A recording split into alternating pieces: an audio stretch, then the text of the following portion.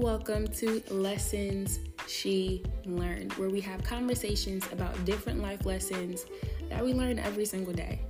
This entire arsenal of content is designed to help you really quick just find what you're looking for, digest it, help you process it so that you could do whatever other thing you need to get to. Sometimes we need to solve the problem in our mind before we could go ahead and solve the problem before us. And so I'm excited for this content to kind of be a tool to help you go ahead and do that.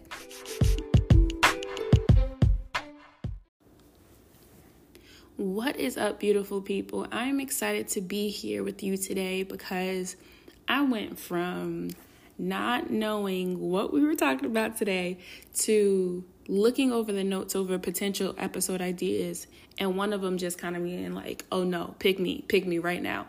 And so I'm excited. Let's get into it. And so the topic for today, what we're breaking down super quickly today, is how to stop demonizing the work, how to stop looking at the work like it is bad, like it is an enemy, and how to stop looking at the work as something that has to be obsessive, and how to make it seem or be understood as something a little bit more healthy. The reason I wanted to bring this up, the reason I wanted to break this down is because I ended up on two sides of the same coin, and both of them were like polar opposites and more kind of like polarized than what they really needed to be. And what I mean by that, when I say that, I'm just thinking about how I went from feeling like a workhorse, like feeling like I was working all the time. And it was a different season of my life. Let me say that as well. So what I would do was I would wake up early before work to work on my business. And then I would go to work. And because of the kind of job that I had, I was at work for a long time. So I was normally at work for at least 10 hours. And so I would go to work. I would come home.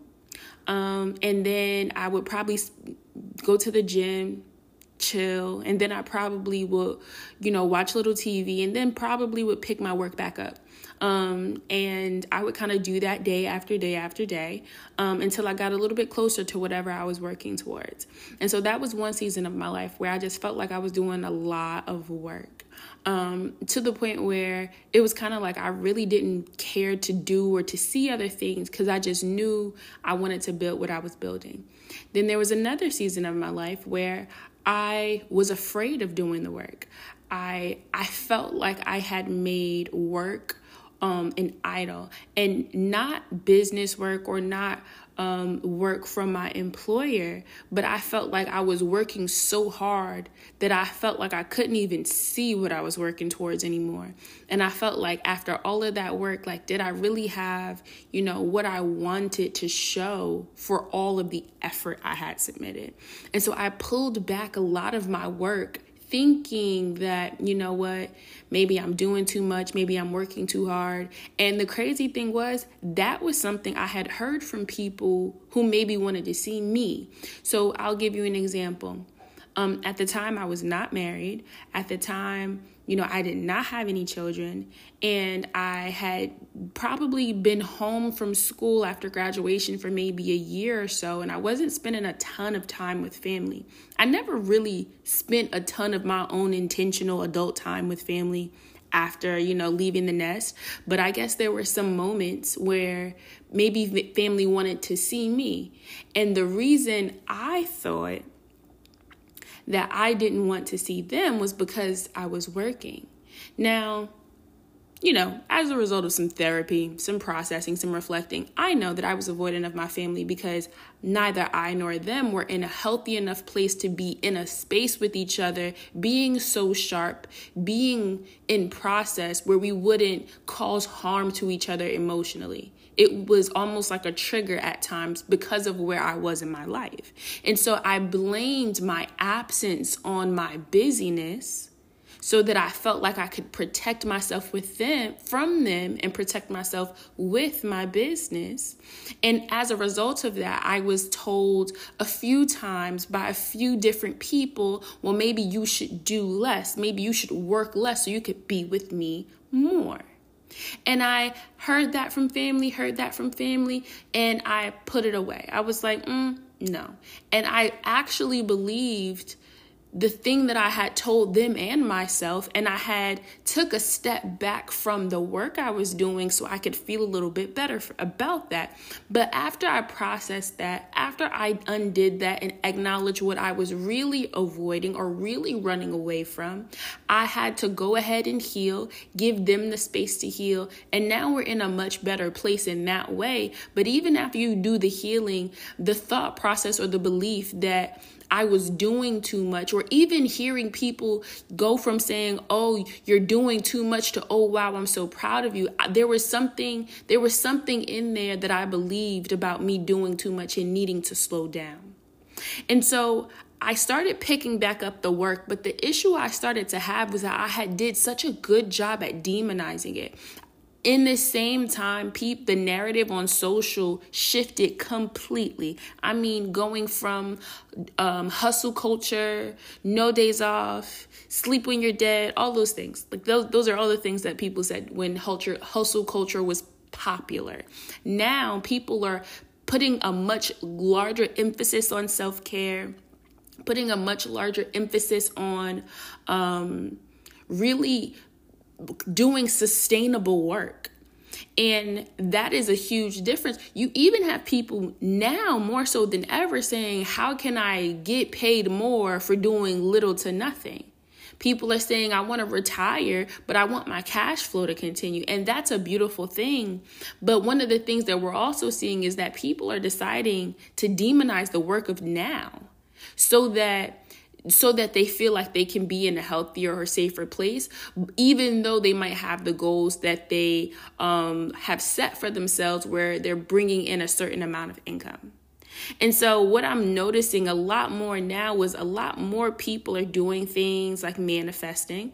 A lot of people are doing things that they feel like is maybe going to require more belief and less effort. And that's not to say you can't believe and be graced to have certain things develop in your life. But I'm seeing more so now than ever, even with the assumption that millennial Christians or millennial creatives are not doing the work and that we might be spoiled or that we might be, so privileged that we don't understand the hard work. I think that there's a little bit of truth to the idea that work is being demonized because people have been hustling and doing an unsustainable amount of work for so long.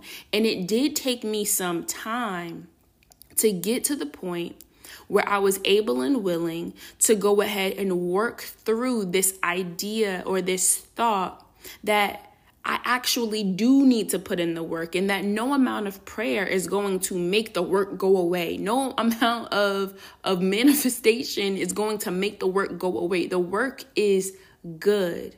The work means that you could be trusted with responsibility, and healthy work pushes you, it stretches you and develop you, because work is a tool God uses to minister to you.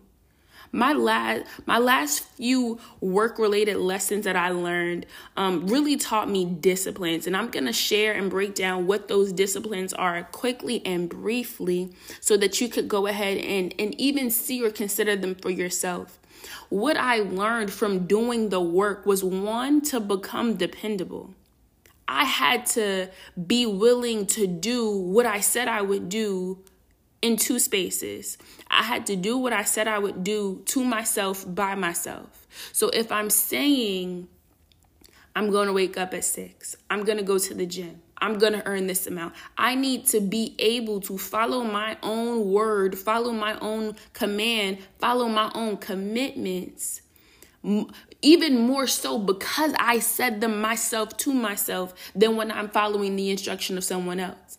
Someone else cannot be the sole person or the sole authority able to tell me what it is I should be doing or should not be doing. The next thing I need to be dependable for is for others.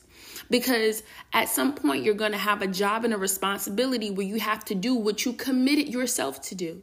Sometimes we look at it and say, I don't want people to tell me what to do, but you commit yourself to do something you're agreeing to, no matter the workplace or the work environment.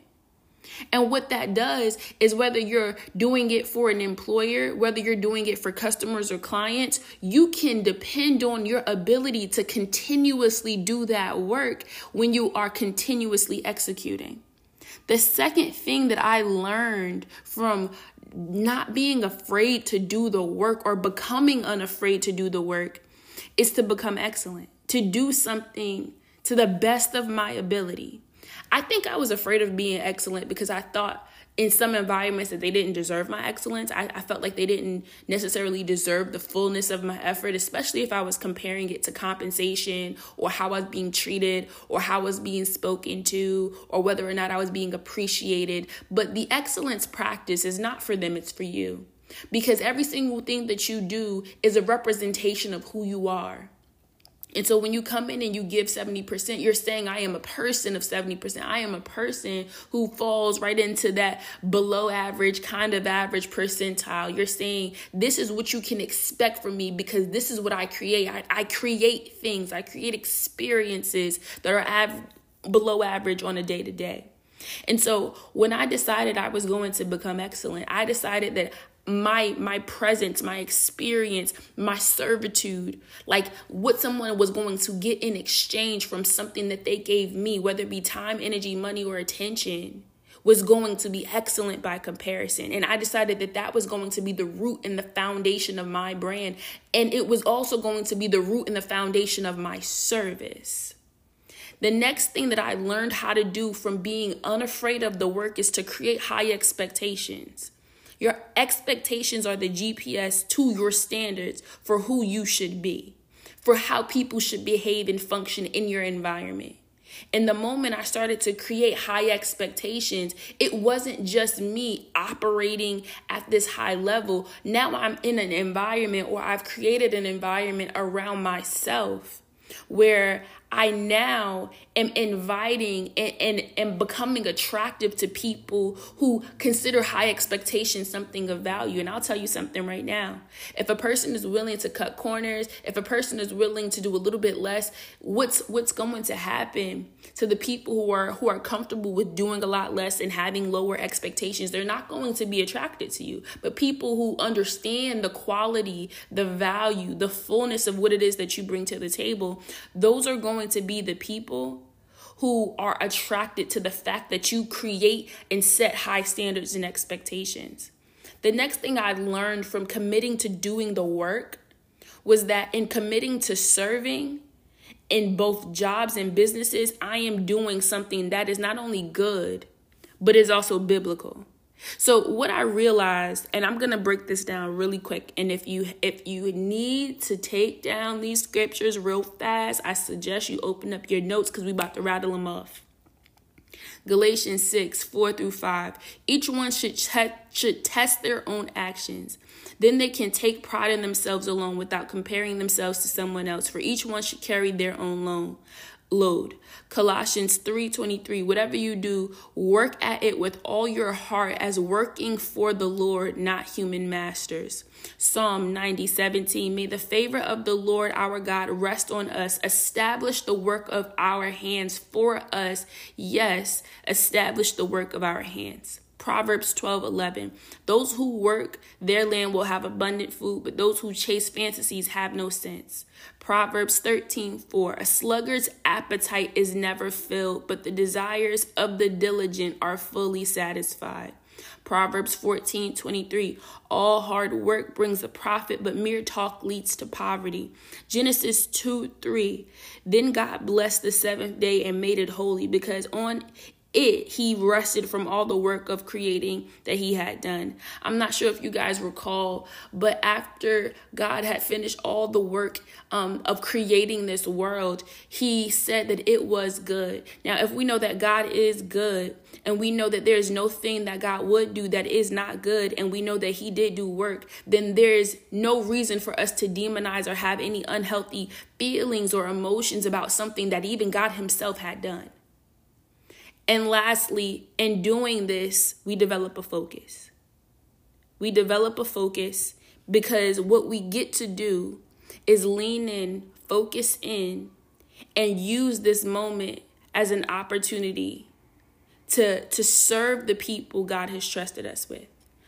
This is what I started to read and study so that I could start to unpack and take off of the negative pedestal I created the idea that work is not good, when in actuality, work is not only good, but it is necessary.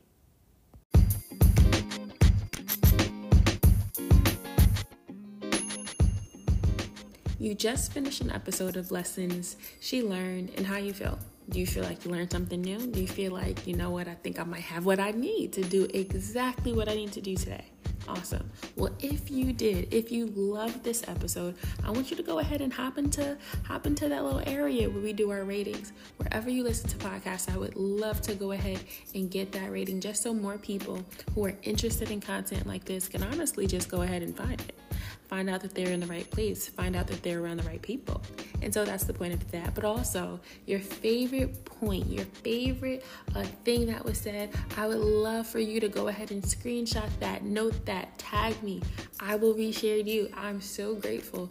Anytime anyone is saying, hey, this information helps me, this content really helped me work through this, and I want to know how it impacted you. And so go ahead, tag me on Instagram at Zanaya E. Blue. The spelling is in the show notes because, you know how that goes when people spell it any way they want to. But I'll see you next time. And I'm excited to share even more about what I have learned.